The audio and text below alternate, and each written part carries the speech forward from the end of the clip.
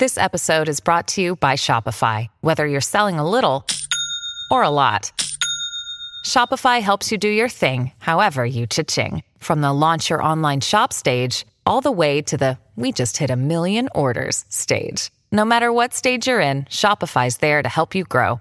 Sign up for a $1 per month trial period at shopify.com/special offer, all lowercase. That's shopify.com/special offer. Okay. Here he comes. There he goes. There goes Amanda. And you just So hear long, sucker. reaching I'm still for the alive. vent. What? Okay, full disclosure, I've never actually seen this movie. Oh my God. Look at that. That is awesome. At the time, you're not an iconic character. You're not nothing. You're just a guy on the set where John says, go right to left, tilt your head, do this. It was really more John's puppeteering in a sense of a image. I think it helps that I was 155 pounds and almost 6 feet tall. And even the way the mask laid on the face was kind of eerie. I'm Michael Nathanson, and I'm dead now. Well, not really. I died in the TV show The Punisher. Well, not me personally, but my character, Agent Sam Stein. Which got me thinking, I should host a podcast where I talk with other actors and creators about how they brought life, and then ultimately death, to their iconic roles. I mean, our favorite characters never really die. They live on in the hearts and minds of fans for generations to come. Welcome to Playing Dead. Horror films are amazing, aren't they? I mean, it's a unique genre because we're voluntarily watching something that will terrify, disgust, or scare the hell out of us. Now, I am extremely lucky to have two horror legends on today's show. Later in the show, I'm going to sit down with the original Michael Myers, Nick Castle, also a frequent collaborator behind the scenes with John Carpenter and director of one of my favorite childhood movies, The Last Starfighter. But first, I have someone really, really cool here, and her name is Amanda Wyss. And she has been in lots and lots of iconic movies and also has died in a lot of things. There was this one movie she was in. It was called Friday on Elm Street, the 13th. No, it was called Nightmare on Elm Street, Part 1, number 1. It had no numbers in it because it was the first one and nobody knew there would be a second one, although they probably assumed. You know, I don't think they did at the time. Oh, really? Yeah, I don't. Because the first one didn't actually get its legs until it came out on VHS. Oh, right. I think they knew they had a good horror film, but I don't think anybody was thinking franchise right off the bat. Well, Yeah. Amanda played Tina Gray in Nightmare on Elm Street, and she has the dubious honor of being the first person brutally murdered by Freddy in Nightmare on Elm Street. And for my money, the worst one, or the most disturbing one. Yeah. For many, many reasons. But also the cleverest one. We all understand the premise of Nightmare on Elm Street. There's a bad dude who comes back to haunt the dreams of the children of the parents who killed him because he was molesting a bunch of kids. He was a horrible, disturbed custodian of the high school. And they go and they kill him, they burn him, and then he comes back to haunt their dreams. So how did Amanda Wyss become Tina Gray? What's the story there? First, I want to say thank you, and I'm super welcome. happy to be here with you. And yes, Nightmare on Elm Street. I had done a TV movie the year before called My Mother's Secret Life with Lonnie Anderson. And at the time, it was like the highest TV rated movie ever. Wes had seen it, and so he called me in to read for Nancy. Wes Craven, big fan of family TV, sort of Hallmark-style dramas. Well, apparently. I'm not sure why he watched it. It was an ABC Movie of the Week back when they did those. When there were 3 channels. When there were 3 so channels. So you had to watch it, basically. So it was a big deal. I went in to read for Nancy, and then I had the conversation with him. I didn't really know much about horror, but I really loved the script. And we just chatted, and then he called me back for Tina. So when I went back for the callback, it was Heather, me, Johnny Depp, and Nick Corey, and he brought the 4 of us in. There were other people in the waiting room, but he brought the 4 of us in, had us improv this party scene, and then told us in the room we had the part. That never happens, right? All 4 of you that you had the part? All 4 of us. So he knew already and just wanted to see you and like sort of make sure. Yeah, to see what our chemistry was. I hadn't seen that many horror films. So when I read for this movie, I actually talked to Wes Craven and I was like, I don't really know that much about horror. I've seen a couple old black and white like vampire movies, but I had read horror and I thought his script read like a great horror novel because the script was really chilling. And, you know, when you read more modern, or at least the ones sent to me, there's not much story and it's just a lot. Formulaic. It's like trying to elicit some kind of gross response or some kind of disturbed response. Yes. And where Wes's script read like a book, like you wanted to know what happened next, not just, you know, where the next blood and guts. And he didn't go into great detail like in the script. It wasn't like, and then this happens and, you know, like the description of my death, it wasn't like, and then, you know, her hair gets ripped out or whatever. And the whole concept of your death was like the Marion Crane, Janet Leigh death in Psycho, because we follow you first in the movie. Yeah. And we all think you're the lead in this movie. Not that you're not the lead. You're the lead to me in that movie. Thank you. It's not about screen time. It's about impact. But that's the idea, right? It's the red herring of total red herring. Tina is the lead, and then she gets axed like Janet Leigh, and you're just like, oh, shit. So what happens? He like disembowels you or something? Yes. He like rips your, what happens? So I've had sex with Rod, so I have to die. Not Johnny Depp. This is... Jesus Garcia is his real name. He went by Nick Corey then, who's gone on to be a wonderful director, and he's more gorgeous now than he was then. Like Impossible. Yeah, he's like aged in reverse, and he's just the nicest guy. So I'm in bed with him, and then Freddie comes. So what the audience sees is just these tears happening in my stomach, and then blood gushing out, and then I start flying around the room on tuna wire, and then I fall to the floor and die in a puddle of blood. Fade in. Interior.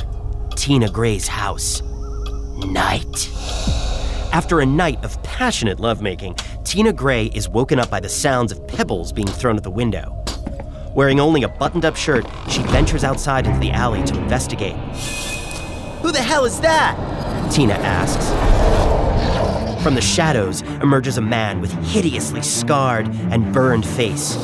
He wears a striped red and green sweater, a brown fedora, and a glove with blades for fingers. It's the man from Tina's nightmares. "It's Freddy Krueger." Tina screams and runs down the alley barefoot. Freddy is close behind, his sharp blades glistening in the moonlight. As she screams and struggles in her dream, her physical body thrashes under the covers of her bed. Her lover, Rod, leaps up, pulls off the covers, and watches as her shirt is ripped open and invisible blades slash Tina's body. "Tina!" Rod yells, unsure of what he's witnessing.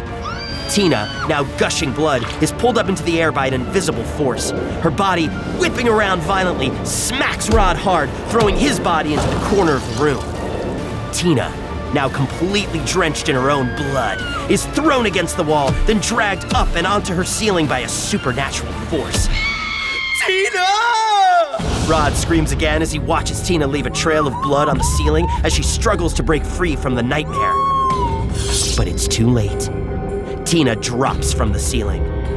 Her dead body thuds as it hits the bed, then rolls onto the floor.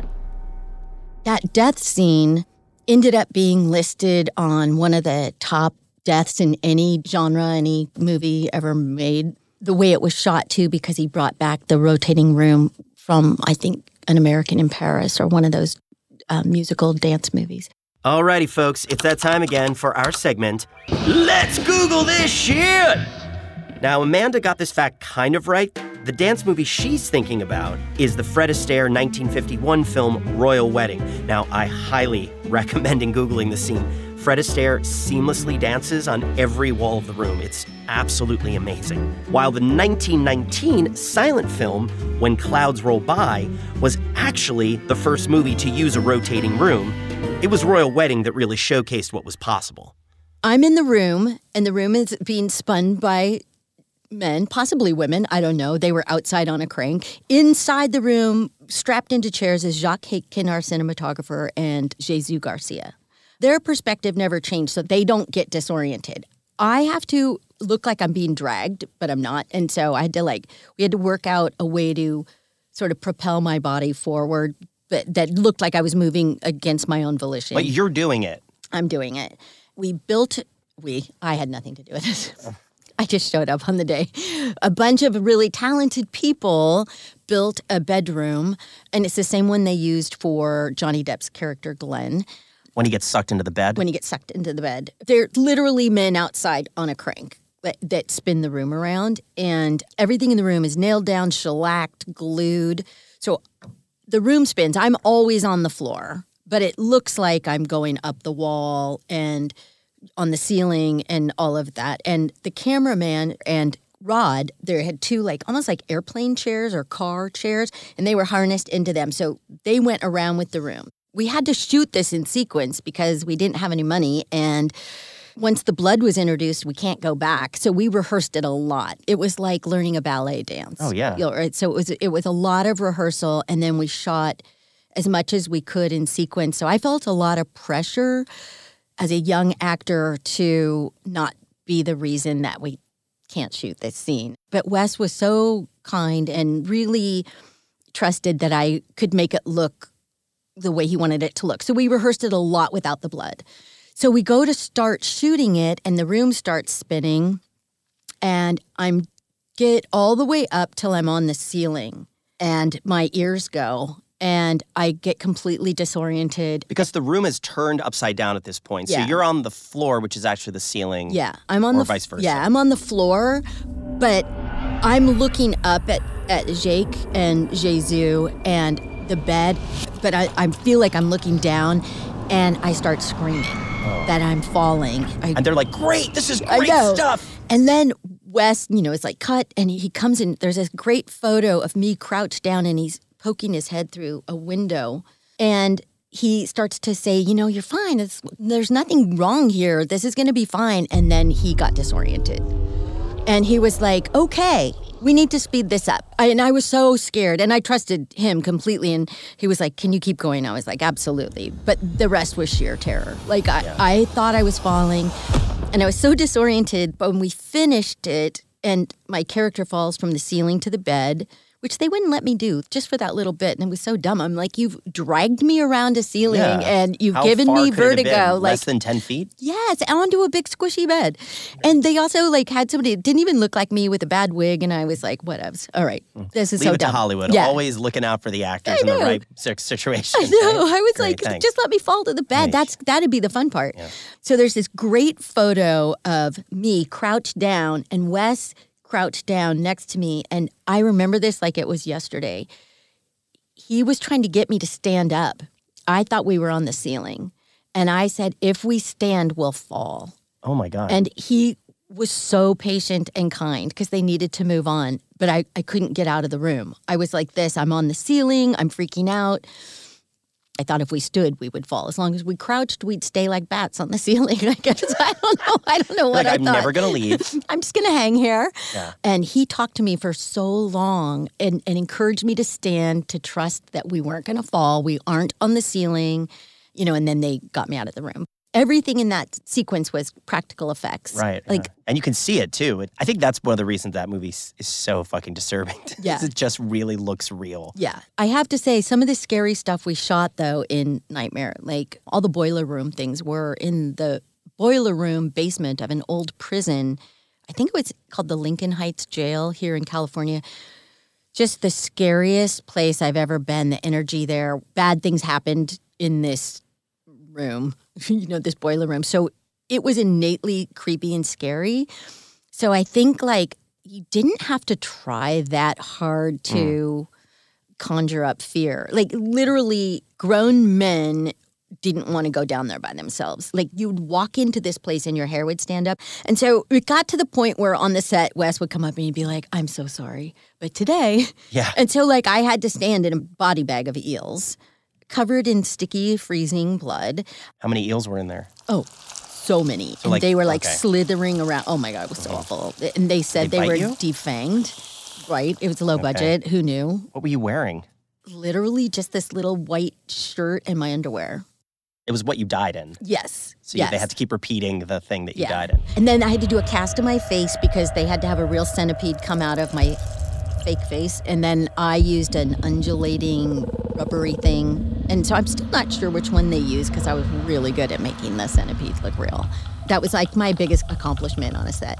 was making that centipede look real. Yeah, the centipede tongue. And then obviously I was in the body bag and covered in blood and dragged around in the hallway. And one day Wes was like, I can see you breathing. And I'm like, I'm not dead. And I'm completely panicked. I'm zipped inside a real body bag. And it's like, oh yeah, okay. What's funny is back then, like, there's nothing to fix in post. There was no post. No, this was all practical effects. There was literally, they weighed me and then got like fishing, like for a tuna that would weigh about and then that's what they pulled me with was like a high test, like fishing line. So they bought a giant tuna? Not a giant tuna. You're tiny, but I meant a tuna is not, there's no tunas that are. No, tunas they're like, my dad was a deep sea fisherman. They can be like 110 pounds or whatever. Still, if the biggest tuna is 110 pounds, that's still a small human being. Yeah. One of our folks in our studio is yelling at me that tuna can be huge. They can be very huge. My dad did deep sea fishing twice a year and would win the pot often, catching the biggest tuna. They'd go off Mexico. He'd go out for 10 days or something. We had fresh canned albacore, smoked albacore. We had a smoker. That's my desert island food. Oh my gosh. Tuna fish salad. I could live on tuna. What makes a great tuna salad in your estimation, Amanda Wiss? Just the right amount of diced celery, but it needs to be smaller than your chunks of tuna so it doesn't overwhelm the flavor. And only a dollop of mayonnaise. People make it too runny. I personally like to add another dollop of mustard in mine, but just enough to give it a little tang. Onion? I keep my tuna salad super simple, but then when I make a sandwich, I'll put onion on the sandwich, possibly relish if people want it. As a topping, not as a mixture. Not as a mixture. I keep the salad super light, and I keep it on the drier side because then if you want to put mayo on the bread, there's nothing worse than an overly drenched tuna salad. It needs to have a tiny bit of crunch, tiny little bit of salt, but I think if you put the mustard in, you have the tang without the salt. Those are my thoughts on tuna salad. In water or oil? Water. Got it. In water. Okay, good stuff. Yeah, definitely This is in water. things that people want to know. You know what? This is the only place you'll get this information. No one ever is going to ask you questions like that. I have to have a good tuna salad. I can make a Jell-O mold. And no, I'm just kidding. I don't know how to do anything with Jell-O, but I do make killer fish, all kinds of fish. We grew up on the beach eating fish. So a lot of people would have grown up that way and they've been like, I hate fish. There's like that person, right? Who's like, I grew up with fish. My dad was a fisherman. I can't look at fish. Oh my God, I love fish. I'll eat a can of sardines. So from sardines to eels, back to eels. Oh, back to eels. Okay, so you're in, segue. just so I have this straight, you're in a bag of eels, you're dragged around in the body bag, you're plaster mold of your face. I mean, there's like so much trauma that you had to endure just to endure the trauma on film. Yes. And the thing that was so funny was having the mask made of your face, the plaster mask, was so bizarre because they literally encased my head in plaster and stuck 2 straws up my nose and a tiny hole for my mouth. Ugh. And I was like... Are you claustrophobic? Yes. And I didn't know until that moment. I was still basically a kid. Like, I had never been locked inside anything. And I was like, this is awful. This was scary. And then I just thought, I was like, okay, just breathe and whatever. And they were really nice. I had an experience where I guested on a show and they didn't tell me that I was going to have to be like this burn victim. And then they proceeded to do like a similar thing to my face. Oh and I was like, I was in full panic mode. Yeah, it's hard to stay calm during that. And I've never had to do it since. And they also had to do a cast of my torso because of how I die in the movie. I get eviscerated from the inside out. And so that was also weird because I was super young and they're like, we won't look. So I think they're putting the plaster on and they're like, oh, they were grossed out by it? No, they were like just trying to help me save my modesty. Oh, wow. How nice. They were nice. In 1984 or whatever. Yeah, because I was like, wait a minute. Yeah. Even today you'd be hard pressed to find that. Yeah, I was like, I want my mom. Hold, please. Oh. How old were you at that point? I was pretty young. I was young enough to not want strange men touching my boobs. Yeah, I get it. Well, I'm still don't want strange men touching my boobs. So I'm like, wait a minute. I mean, that's actually not a maturation thing. I'm going to stand by. I don't yuck anybody's yum. Yeah, I don't. As long as it's consensual. By the way, when you're being chased by Freddy in those like sequences, how scared are you in real life? Okay, well, you know what? Of him. It was really interesting. There's 2 different things. One, I'm running down the alleyway and he comes and his arms are long and stuff. That wasn't that scary. That's the first scene. Yeah, that wasn't that scary in person. It's dark and it's this alleyway. But we were shooting in Venice, California, before Venice had kind of gentrified. And so the alleyway was just strewn with broken glass and needles. Yeah. Somebody went out with a broom. Why I was barefoot. Like, that was one of those things. Even that night we were shooting, we were like, why did we establish me with no shoes on. I mean, even though I was in a dream, it's like, put your shoes on. I don't know. So we had to run down, and I was like, well, I'm getting tetanus. I'm going to get hepatitis running down this alley. Yeah. And the neighbors were screaming, shut up, because I was screaming. And it was like 2 a.m. It's not like you could lock down a whole neighborhood back then with the money that they probably gave you guys to shoot that movie. So that was more just like neighbor trauma. Like running down that, I was like, I'm going to cut my foot open, which, by the way, Heather ended up doing in the same alley. Somehow I missed whatever she stepped on, and they had to take her to the ER. Did you ever have trouble falling asleep after that?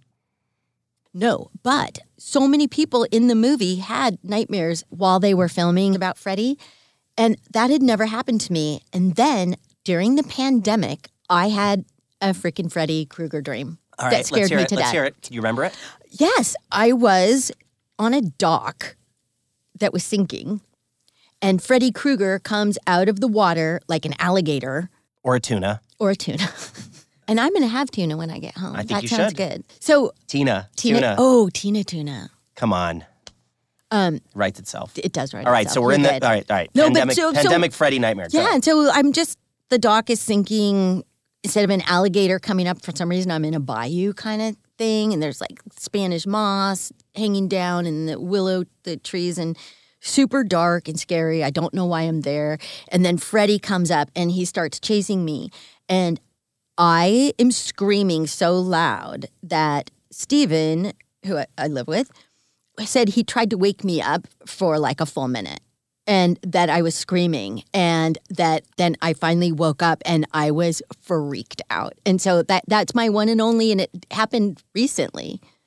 I woke up. He didn't kill me this time that I know of. Thank God. I know, thank God. What's funny is I had Freddy nightmares when I was a kid after I saw that movie. I do remember absolutely being chased by Freddy in multiple dreams when I was a kid. I know, and you feel paralyzed, right? Like, I felt that way in the dream. Like, I was like, I'm not screaming loud enough. And Stephen was like, oh, you're screaming loud enough. you were totally screaming. That is insane. By the way, can I just say one quick thing? The same convention that I met you, I met Robert Englund.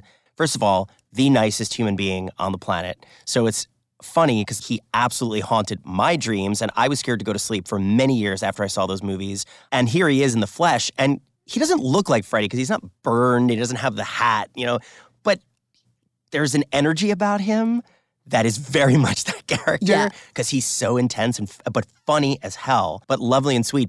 So once that movie came out, obviously it was a big deal. And then you shot Better Off Dead. Better Off Dead is about somebody trying to kill themselves. I was about to say, the movie itself is a whole... I know. Like, it's like, let's make a teen drama about... suicide. I know, and make it a comedy.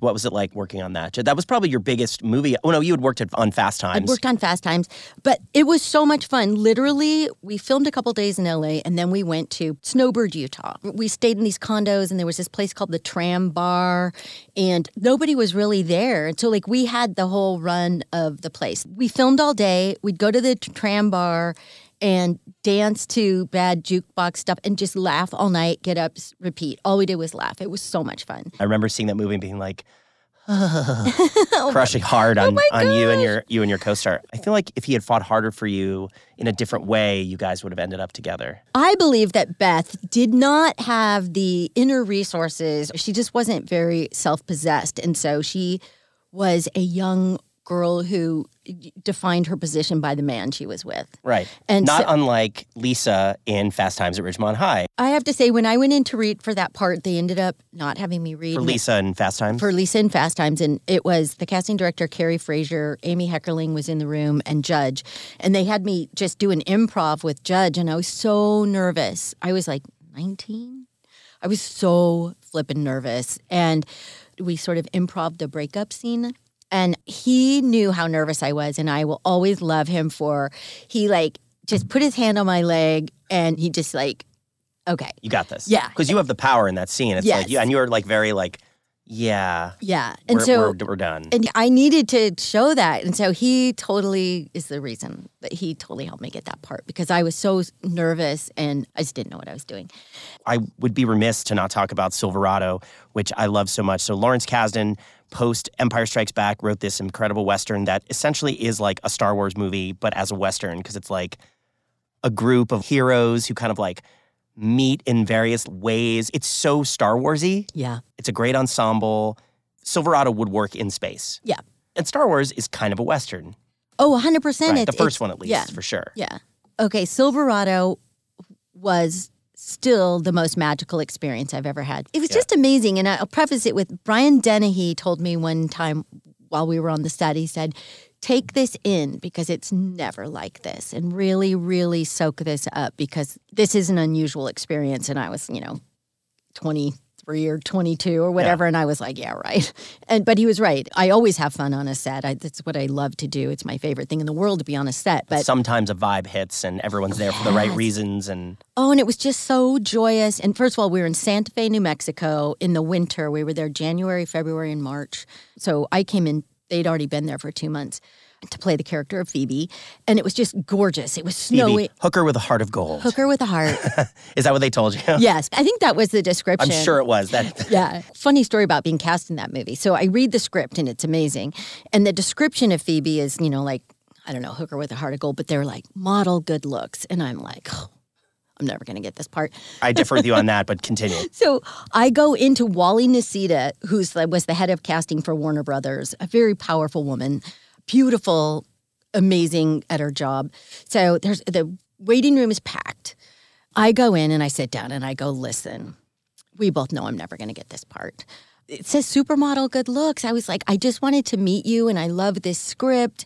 And I didn't want to waste your time. And she just looks at me with this look of, she was incredulous, just of like, what a jerk. And so she goes, get out of my office. And I go, this didn't go well. And she goes, go back out in the waiting room, put your head on straight, and when you're ready, come back in. So I walk out in the waiting room. By the way, everyone has heard this. So I'm so embarrassed. And I'm standing outside her door, and I'm like, do I knock? Do I like, hello? It's exactly what I did. So I'm just standing there going, I thought I was being so like mature and all these things. And I felt like all of a sudden I was like knocking on the principal's door. She goes, who is it? Who is it? I go, it's Amanda. She goes, come in. And then she pretended like none of it had happened. Like she was meeting me for the first time. And I read. And I got called back for the part. And when I walk in, Lawrence Kasdan is like shaking his head like this little pipsqueak walks in. And I'm telling them that they're not going to cast me. Anyway, I read, it was... Lawrence Kasdan, that's how he talks, right? Is that pretty good? It's really Not good. A lot of people do a Lawrence Kasdan imitation. You do a good Lawrence Kasdan. I'm obsessed with Lawrence Kasdan. I mean, he's a genius. Yes. If you're listening, Lawrence. We love you. So anyway, I got the part. I still didn't believe I had the part. This was obviously pre-9/11. My little sister walks me up to the gate, and my last words to her before I got on the plane was, I think they still have me mixed up with someone else. So you're like, why? How am I in this? How am I in this? Was it a big hit? No, it's like it came out. It was like not a hit. It wasn't not a hit, but it's like the Return of the Western started the following year, and it just happened to be a couple Westerns came out, including... I think Pale Rider, the Clint Eastwood one. Yeah. And for some reason, that movie and then Tombstone, they became like, they brought back the Western. But really, it was Silverado. My dad took me to see that movie. I was 8 years old. I love it. And it was like... Did you relate to Augie? Wasn't that the boy's name in the movie? No. I think Jeff Goldblum was my favorite. Slick. Slick. I just love that there was like a tall Jewish dude named Slick who was like the bad guy. I know, and he was just so great. Those long fingers. I love them all. I will say, I was like obsessed with Kevin Kline. He was like the thinking man's Indiana Jones. 100%. For me. Yeah. But I love everybody in that movie. It's Danny Glover, it's Scott Glenn, it's Kevin Costner. But you have all these actors, and you said you guys would like party, right? You all were hanging out. You know what was fun? Because most of the people on this project had worked on The Big Chill. And if you've seen The Big Chill, it has the most exquisite Motown soundtrack. It's just every fun, beautiful song you've ever wanted to dance to or hang out to. But two things happened. Every night after a wrap, they'd rented out a tiny little theater in Santa Fe. It doesn't exist anymore, but it was this little side alley where they'd set up where they showed the dailies. And everybody went and had a beer and watched the dailies. And John Bailey was the cinematographer. Carol Littleton, his wife, was the editor. And she would set some things to fun music. Did you like Motown playing for some of the scenes? Or like in the fire scene, she set it all to the Talking Heads burning down the house. And it was just fun. And then on Saturday nights after wrap, because location you often work Monday through Saturday, there would be a Motown dance party. And there'd be like a bunch of beer and people would just dance all night. And super innocent, super fun, and because all these stars were in it, all these people would come visit the set, like Diane Keaton and all these people, and then they would come to the Saturday night dance party. And it was just like fun, and Wow. then everybody, go do their laundry at the local laundromat on Sunday and then get back at it on Monday. And then I was there for all the time that I only worked 14 days. So I just exploring Santa Fe. Oh, wow. So you have this big iconic death in Nightmare on Elm Street, and you've Yeah. been in many, many movies that I love. But you've also died in like a bunch of other shit. Oh my God, just horrible Can you just like movies. list off some of your Yes. most memorable deaths? It was intimated that I died in my first TV movie. I did the opening sequence of This House Possessed with Parker Stevenson, and I allegedly get killed by an evil garden hose that snakes up and my wardrobe on that was styled by Candy Spelling, Aaron Spelling's wife, and I wore like satin disco roller shorts, pantyhose, because that's what you did back then with your shorts, and like this little top, and And then a possessed garden hose strangled you? I was breaking into a house in my disco shorts. As disco girls are wont to do. Because why not? And this possessed garden hose, you don't see it though, and then that was it. I was just in So this is the open. first thing on camera where you've had to like but experience your own death Yes. in a visceral way. Exactly. And I was in a movie that I thought was going to die a quiet death because it was pre-internet, but somehow it got saved in the vault. So I did a movie called Shakma with Roddy McDowall. That I love it already. Oh my God. It's about an irradiated baboon. And he's our professor. We're college students, and it takes place a night of playing live Dungeons and Dragons. And Shakma, whose real name was Hurricane, gets released and wreaks havoc, and I get killed in the toilet Can you just by wait. an irradiated baboon. In a toilet? On a toilet? I'm standing on a toilet. So you're standing on a toilet, I which wasn't. already doesn't make any sense. I know. Well, so this is the truth. They have Hurricane in an electric fence with a Wrangler, but it wasn't his owner. And this Wrangler... Hurricane was the real name of the baboon? Yeah. But okay, we'll call him Shakma to make him not confused.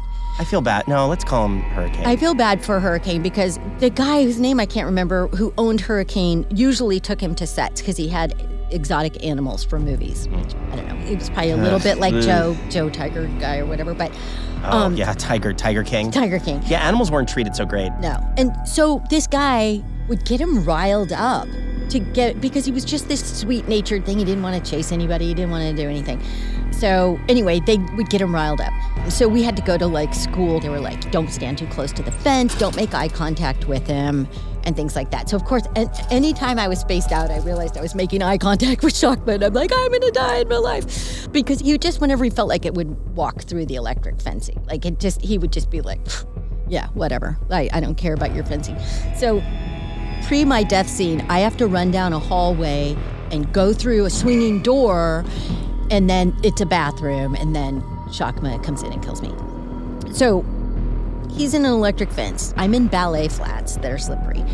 And so the director, Hugh Park, says, you're going to start running, and when you get halfway down the hall, we're going to release Shakma. And then you just want to get inside those doors as fast as you can, and there'll be a crew guy back there to hold the door shut.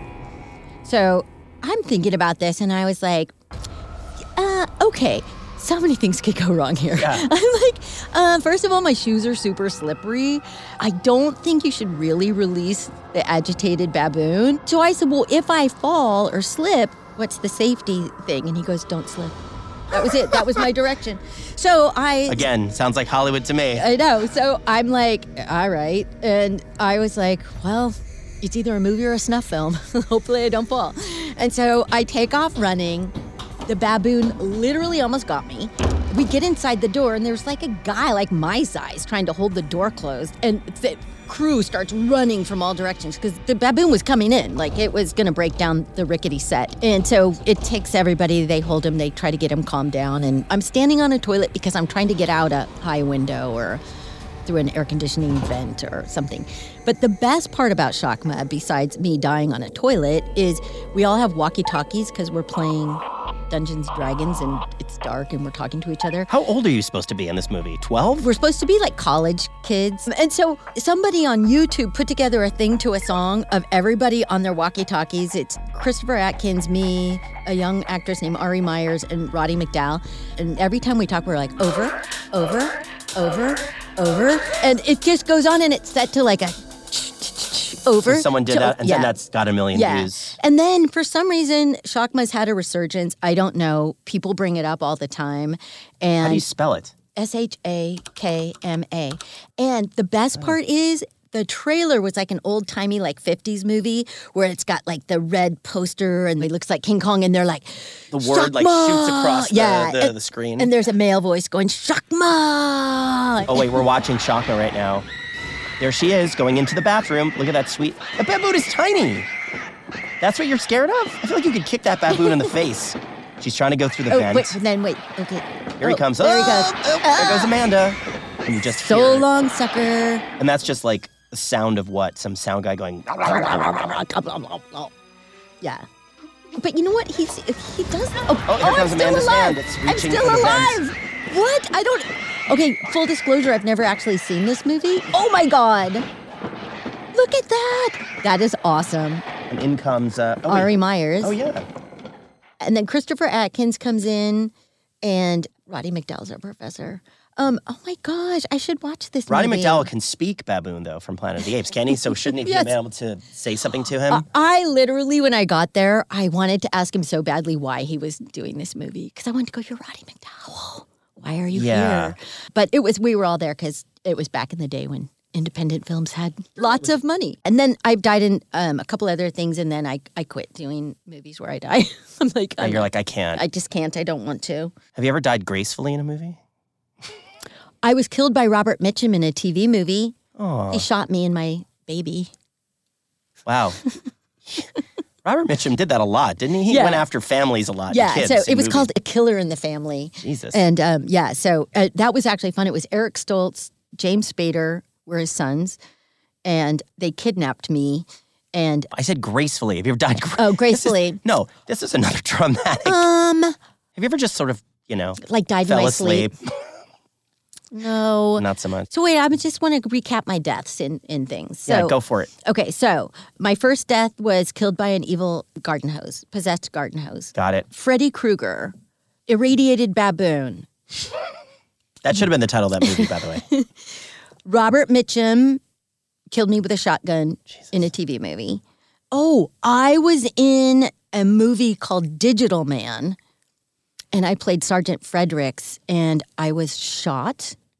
Oh, my best death, I have to say, besides Nightmare on Elm Street, was I was in a Gunsmoke movie, and it was based on the true feud between the Tewksburys and this other family, ranting feuds. And I played Lizzie Tewksbury, and I am fighting off the bad guys. In my final death, I go out just total badass with a shotgun, but I get like shot 10 times and I die. But it was like really amazing. And it was back when they used all the squibs. I don't know that they use those anymore. They do not. So you have to practice because you could blow a finger off. Like you have to know we're going to do squib 1, squib 2, squib 3. Or if they mix them up. So they I think a lot of that stuff is done, in post now, yeah. So you had to know they literally put packs with mild explosives on your body and with blood in them. So when you get shot, you would act out each hit and try not to put your hands where the next one's going to go because you could lose a finger. And so it was pretty cool. That was amazing. And it was cool to be in a Gunsmoke movie and to play like this woman who like almost saved her ranch from like a whole posse of bad guys. So that death... And I think that's it. You are awesome. Thank you for doing this. Thank you for dying in so many things. Thank you. For us. Thank you. And in one particular thing that we'll never forget. My pleasure. My pleasure. I feel honored that I still get to be in this business and tell stories. So I know, right? And that It's things cool. resonate with people. I'm freaking lucky. And I'm super grateful. And as are we for your talent and your person. Thank you for having me. Nick Castle is a renowned filmmaker. He's directed such films as The Last Starfighter, The Boy Who Could Fly, Dennis the Menace, and Major Payne. You may be asking, why do we have this guy on as a guest for a show about death? Well, because when Nick Castle was asked to don a mask as a favor for his friend's low-budget horror movie, he unknowingly became the longest-living killer in the horror genre. Currently responsible, I've worked this out, for 92 deaths. Yeah. Nick Castle is none other than the original Michael Myers in the 1978 horror classic, Halloween. Nick, you have no idea what this means to me. I'm gushing outwardly and inwardly at the moment. I'm just going to start by saying one of the first movies I ever saw in a movie theater on a big screen was a movie called The Last Starfighter. And I cannot express to anyone listening how much that movie influenced me as a kid and in my creative life. So much so that I think I spent my entire childhood until I was probably about 12 thinking that I had some greater purpose on an alien world, and at some point somebody was going to communicate with me, shoot ray beams or something, lasers into my face, suck me into one of my many video games that I played, and explain my true purpose. Now, this movie is about Alex Rogan, who is, I guess he's probably a senior in high school, played by Lance Guest, and he is sort of living this sort of dead-end life in a trailer park with a single mom and a little brother, and having to always kind of live out these sort of errands for people. He's sort of like the go-to guy, almost like a Frank Capra-esque story. Right? Am I wrong? Oh, yeah, he's definitely a Jimmy Stewart, It's a Wonderful Life kind of character. He wants to do big things, is in this stupid little town, and then he realizes at the end that home is where the heart is. That's the moral. And there's a video game console called Starfighter that he's really good at. And one night he breaks the record and he's a big hero in the trailer park. And then he's visited by Centauri, played by the great Robert Preston, who tells him he's actually a candidate to be an actual starfighter to fight Zur and the Kodan Armada in some galaxy way, way far away. I'm a stupid fan of The Last Starfighter. I'm not going to lie. It is one of my top 10 favorite movies of all time. And I will tell you, it really holds up, man. Well, I appreciate that. I did direct that, but I will have to blame Jonathan Betchwell, who wrote it. True, but listen, you're the last name that pops up in that movie, so you're forever emblazoned as the person responsible. To me, I'm sure you were responsible for much of that. I take a lot of pride in that particular movie. It was my second one as a director, and so had no experience with sci-fi, which I think shows a little bit in there, if I have to be honest. But why I mentioned Jonathan, of course, is specific, is it was such a wonderful idea, and I think it could take young people and inspire them to wish they were Alex Rogan, or even wish they were Louis Rogan, the brother. So I think I saw that movie when I was like 8. Mm-hmm. I showed that movie to my kids this week for the first time. I have 8-year-old twin girls. And I said, I'm going to be talking to the director of this movie this week. And I explained the premise, and they both were like, whoa, that sounds amazing. And I will tell you, I had to rip them away from the screen to go to bed because I promised I would show them half of it before bedtime. But the question I got most as we were watching it, once it happened, was, Dad, what's a Playboy? Dad, what's a Playboy? Dad, what's a Playboy? And my wife was in the other room in the kitchen cleaning up. And I said, loud enough so she could hear it, I said, oh, it's just comics. I didn't know what to say. Like, what was I supposed to say? But no movie today could get away with a character like Louis stashing Playboys, and yet in 84, 45, that was totally fine. Why? Tell me why. Oh, I have no idea. It seemed like it was on the edge, and it was pretty funny. And, remember when he's actually looking at it going, Yolanda, baby. Yeah, Yolanda. I remember Yolanda from my youth. I don't know if I threw that in there, if that was John's idea. Oh, that's hilarious. I'm curious, how Robert Preston got involved, somebody like that, who obviously famous from The Music Man. And I think around that time he had done Victor Victoria, probably coming off of Victor Victoria, which had been, I think, a pretty big movie at that time. Yeah.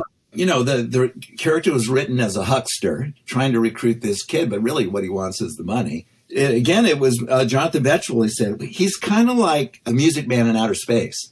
I said, well, why don't we get Preston? I went, wow. Could we get Preston? So I guess we did. I kind of actually think of it as kind of a musical without music. It's a little broader than real life, but it still grabs you and takes you in. Totally. And I was going to say, that's a great segue to the fact that they made a musical out of The Last Starfighter. And I think, was it off Broadway? It was off Broadway. It didn't run like, months and months and months, but it had a couple of performances that I remember. I went there and saw it, so that was kind of funny. But you weren't involved in the creation of it? Not at all. The writer had to give his permission, I think, for them to do it. And it was amazing. It was very ambitious, a lot of music. I think it's available someplace. Yeah, I think it's on iTunes or one of the streamers. Like, you can actually listen to it. It's a sweet little interpretation of the story. So I thought they did a nice job. I'm going to crisscross your career until we get to your acting debut that is fairly iconic. Fairly iconic or extremely iconic? It's becoming extreme for me, I'll tell you that. I'm sure it has with the resurgence and the new trilogy and everything. Obviously, your relationship with the great Mr. Carpenter goes back to school, right? We went to the University of Southern California Film School together. I met him 68, something like that. Right. We had classes together, did some movies together when we were there, and just stayed close friends. And also we had a love of music. And we started to do some music together, and it turned into having fun with some of the scores that we did at film school. John wrote this song for a movie that we did in film school that won an Academy Award. The movie was a short subject called The Resurrection of Bronco Billy.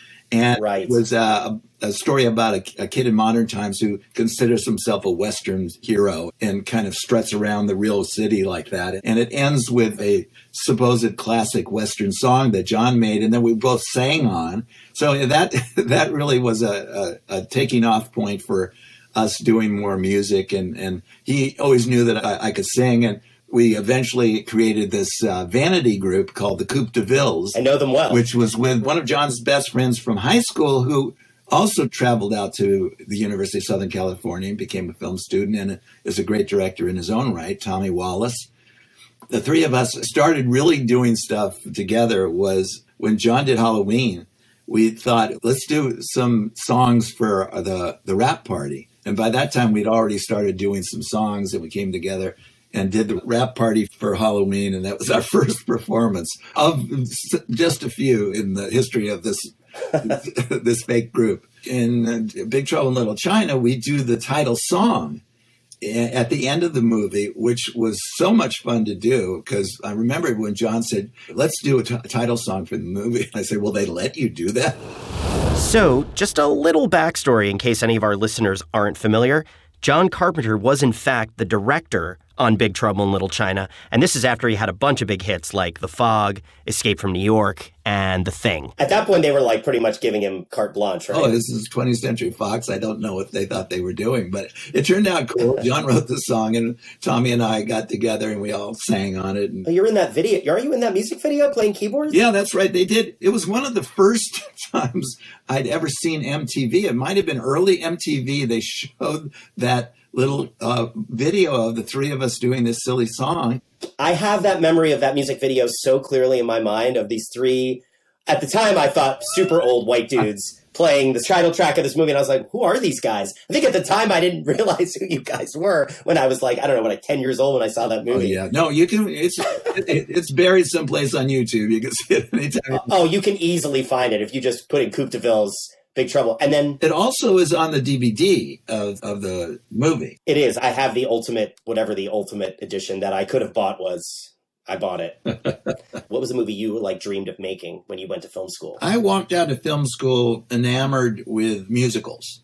I loved the classical musicals. My first script was something called The Good Old Days, and it was about a couple of guys that were old-time Tim Van Alley guys trying to get it back, trying to convince the studio to do it. And I actually got it to Gene Kelly to take a look at it, and he's ready. He said, you're going to do great stuff, but I don't know anyone that would ever do this. So he kind of gave up on it, and he was right. It wasn't time for it. How do you start a career is in what you get involved with can be not your choice, but the choice of the gods or the fates or the studios. And that's what happened to me. In fact, the only reason I did Halloween, he wasn't going, hey, Nick, come on and help with this. He happened to be shooting it near our houses. And when I heard about it, I said, I'm going to come down and visit while he's in pre-production, looking at the sets and things like that. We were just hanging out. And I said, John, what if I just watched you shoot this thing? Because now you have the whole crew. I'll see how it's done. would be good for me when I get to do my own movie. And he went, okay, well, why don't you put on the mask? You have to put on the mask and walk around. I'll pay you some money. You're here anyhow. I guess I was the right height, John has fabricated some reasons for it since then to make it sound better. Like, I had a great walk, or my dad was a choreographer, so I had this kind of sense of movement. But, I think that was all in retrospect, trying to come up with some reason for this other than fate. This is what will be on my gravestone. But how great to be known for something that is so beloved. And I would say that your performance in that movie it's a genuine performance. You're sort of saying, oh, maybe I had good movement. Maybe I knew how to move.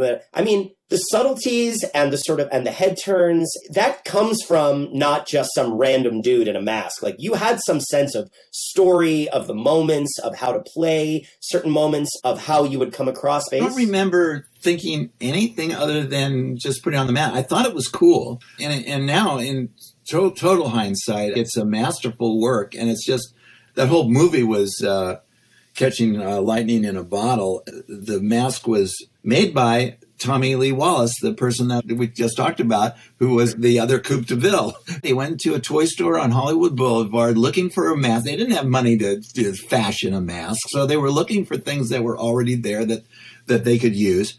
I just love the fact that it started off as a William Shatner Captain Kirk mask. What he thought about that is he looked up, saw it, and had no idea what it was, who it was trying to be, and saw it as a blank face. And he went, that's a good start there. So now he took it and did some stuff with it, took off the sideburns and made it white, cut up the eye holes and stuff like that. And then suddenly you have this blank face that is just scary as hell. So Tommy really hit it out of the park, and it's really one of the elements, crucial elements in the picture that really, really make the thing a success. Your performance in that mask, and like you said, it's lightning in a bottle. They say that you can just, anyone could play this or anyone could do this, but it's about the right person and the right moment and just something clicking. And I think that if it hadn't been you there to put that mask on, in my mind, it would not have been the same movie. I think it helps that I was like 155 pounds and almost 6 feet tall. There's something kind of angular. And even the way the mask fit over my face with no beard, there's people that call it the castle stretch. The way it laid on the face was kind of eerie. So I could see how that all amounted to what it amounts to. But in terms of forethought, I remember that one of the first times I asked John about how to walk. And he said, Nick, you see over there where you start and where you end? Just go over there and walk. Don't ask me stupid questions. Just walk. He's in the middle of 500 other things. So in the beginning of Halloween, the first Halloween, we see the murder of Michael's sister through the eyes of Michael. You don't realize it's a kid until they pull his mask off at the end. And it was a clown mask in the beginning, right? Yeah. Yep. And still like one of the greatest openings, obviously, ever of any movie. Because it's just, you don't see it coming. It's so disturbing. It sets the tone for all of it. It's not your mama's horror movie. Do you go into Michael Myers' psyche when you put that mask on? You know how movies are made. They're done in bits and pieces, so it's not as if if it were a play, I might have actually had some continuity and thought about what was going on throughout the whole thing. But really, you're starting with maybe the first scene might have been 70 minutes into the movie. What the outfit and the mask afford you to do as an actor under a mask is almost not have to worry about continuity. You don't have to show your emotions at all. It's almost why the character is what it is. It's just like an enigma. I'm good friends with the guy that's doing The Shape in the new movies. He had to come up with something because now he's taking an iconic character and going, okay, I got to think through this. And he's given a lot of thought to that. At the time, you're not an iconic character. You're not nothing. You're just a guy on the set where John says, go right to left, tilt your head, do this. It was really more John's puppeteering in a sense of an image. Whatever I brought to it, like you're saying, the way I walked or the fact that I didn't rush across the street after her, I obviously plodded. And so you can plod in very different ways, So whatever instincts I had there were just coming off the top of my head. I always wanted to be a director or writer, and I went to Santa Monica College, a junior college here right out of high school, and they didn't have any film programs, and so they had theater.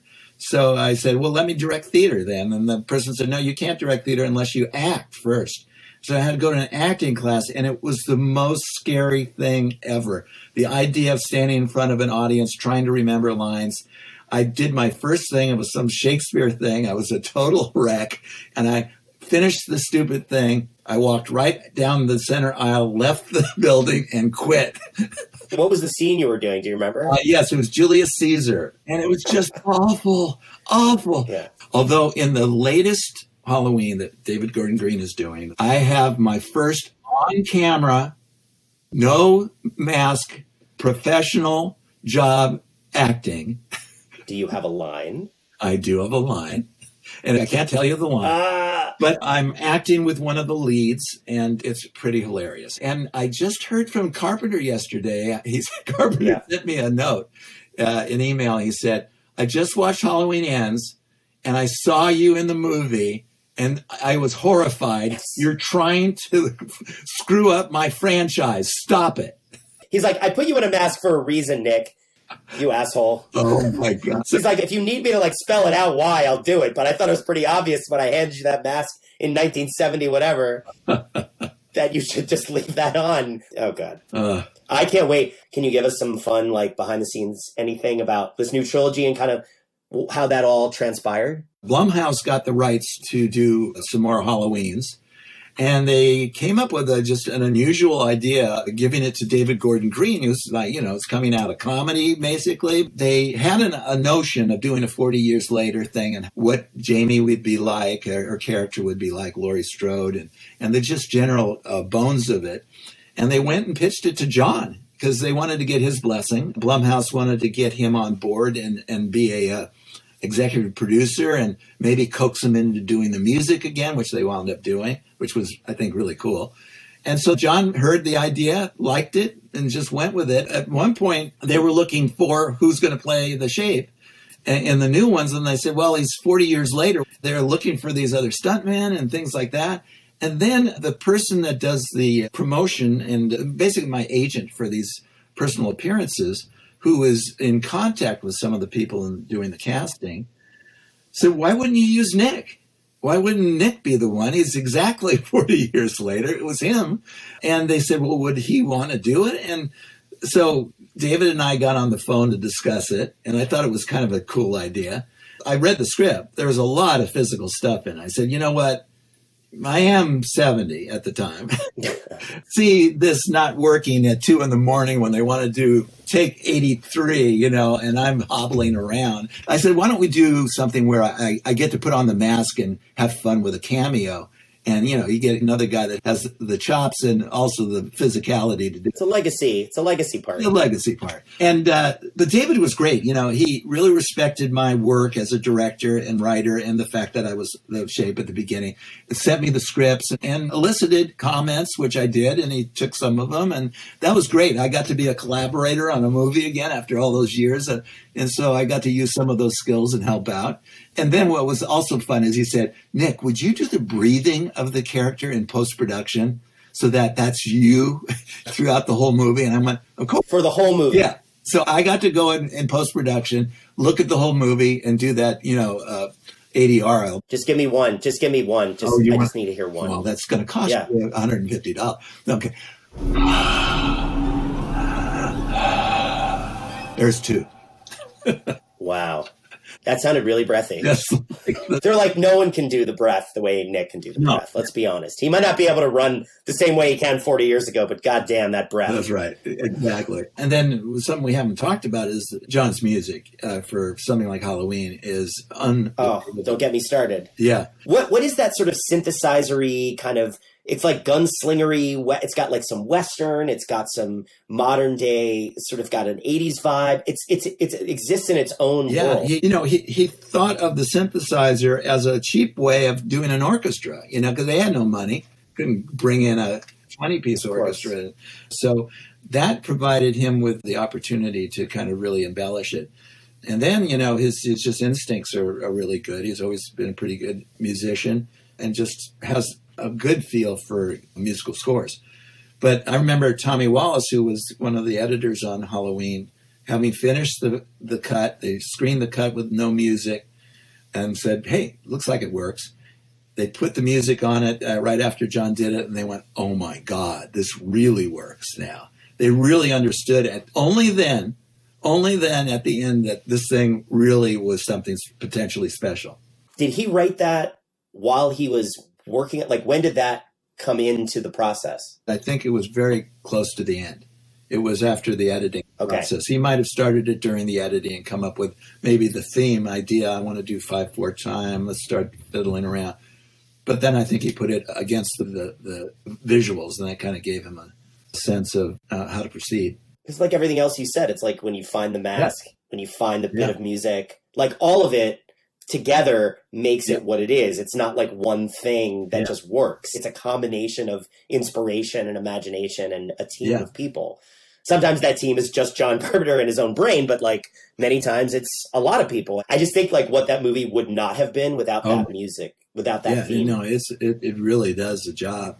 I wanted to ask you just quickly about, I have read so many random stories and I don't know what's true, what happened and how you were involved and when you weren't involved. There was a movie called Hook that came out in 1991 that Steven Spielberg directed. I see your face. You're looking at me like, ugh, that one. But I am so curious because Hook is definitely another movie from my childhood, but you were involved in the inception of that and in the creation of that. And could you just tell, like, what happened there? Because I would have loved to see Nick Castle's Hook, personally. That's just my 2 cents. It's so many years now. I think I can talk about it without, disturbing anybody's feelings. Yeah. I had done a movie called Tap with Gregory Hines and Sammy Davis Jr., and the studio really liked it, and they said, what else do you want to do? And me and the producer, Gary Adelson, started looking around, and Gary met Jim Hart, who had an idea, basically, at that point, for Hook. He said he had the title. Here's the story. Here's what we want to do. It's about, that Peter Pan, instead of going back to Neverland, decides he wants to come to the real world, and it's later, and he's forgot who he was. And so I thought, that's fantastic. It's a great idea. He got the idea. It was this kid. This kid said, what if Peter Pan grew up? What would happen? And so he stole from the best. Stole from your kid. Yeah, we went to the head of the studio, and he liked the idea. He said, Nick, would you shepherd the screenplay? And I said, I'd love to. So Jim Hart and I worked, I don't know, for a long time on coming up with a storyline, making sense of it. A lot of work. Came with a first draft that was really good. I mean, it really told you what the movie's going to be about.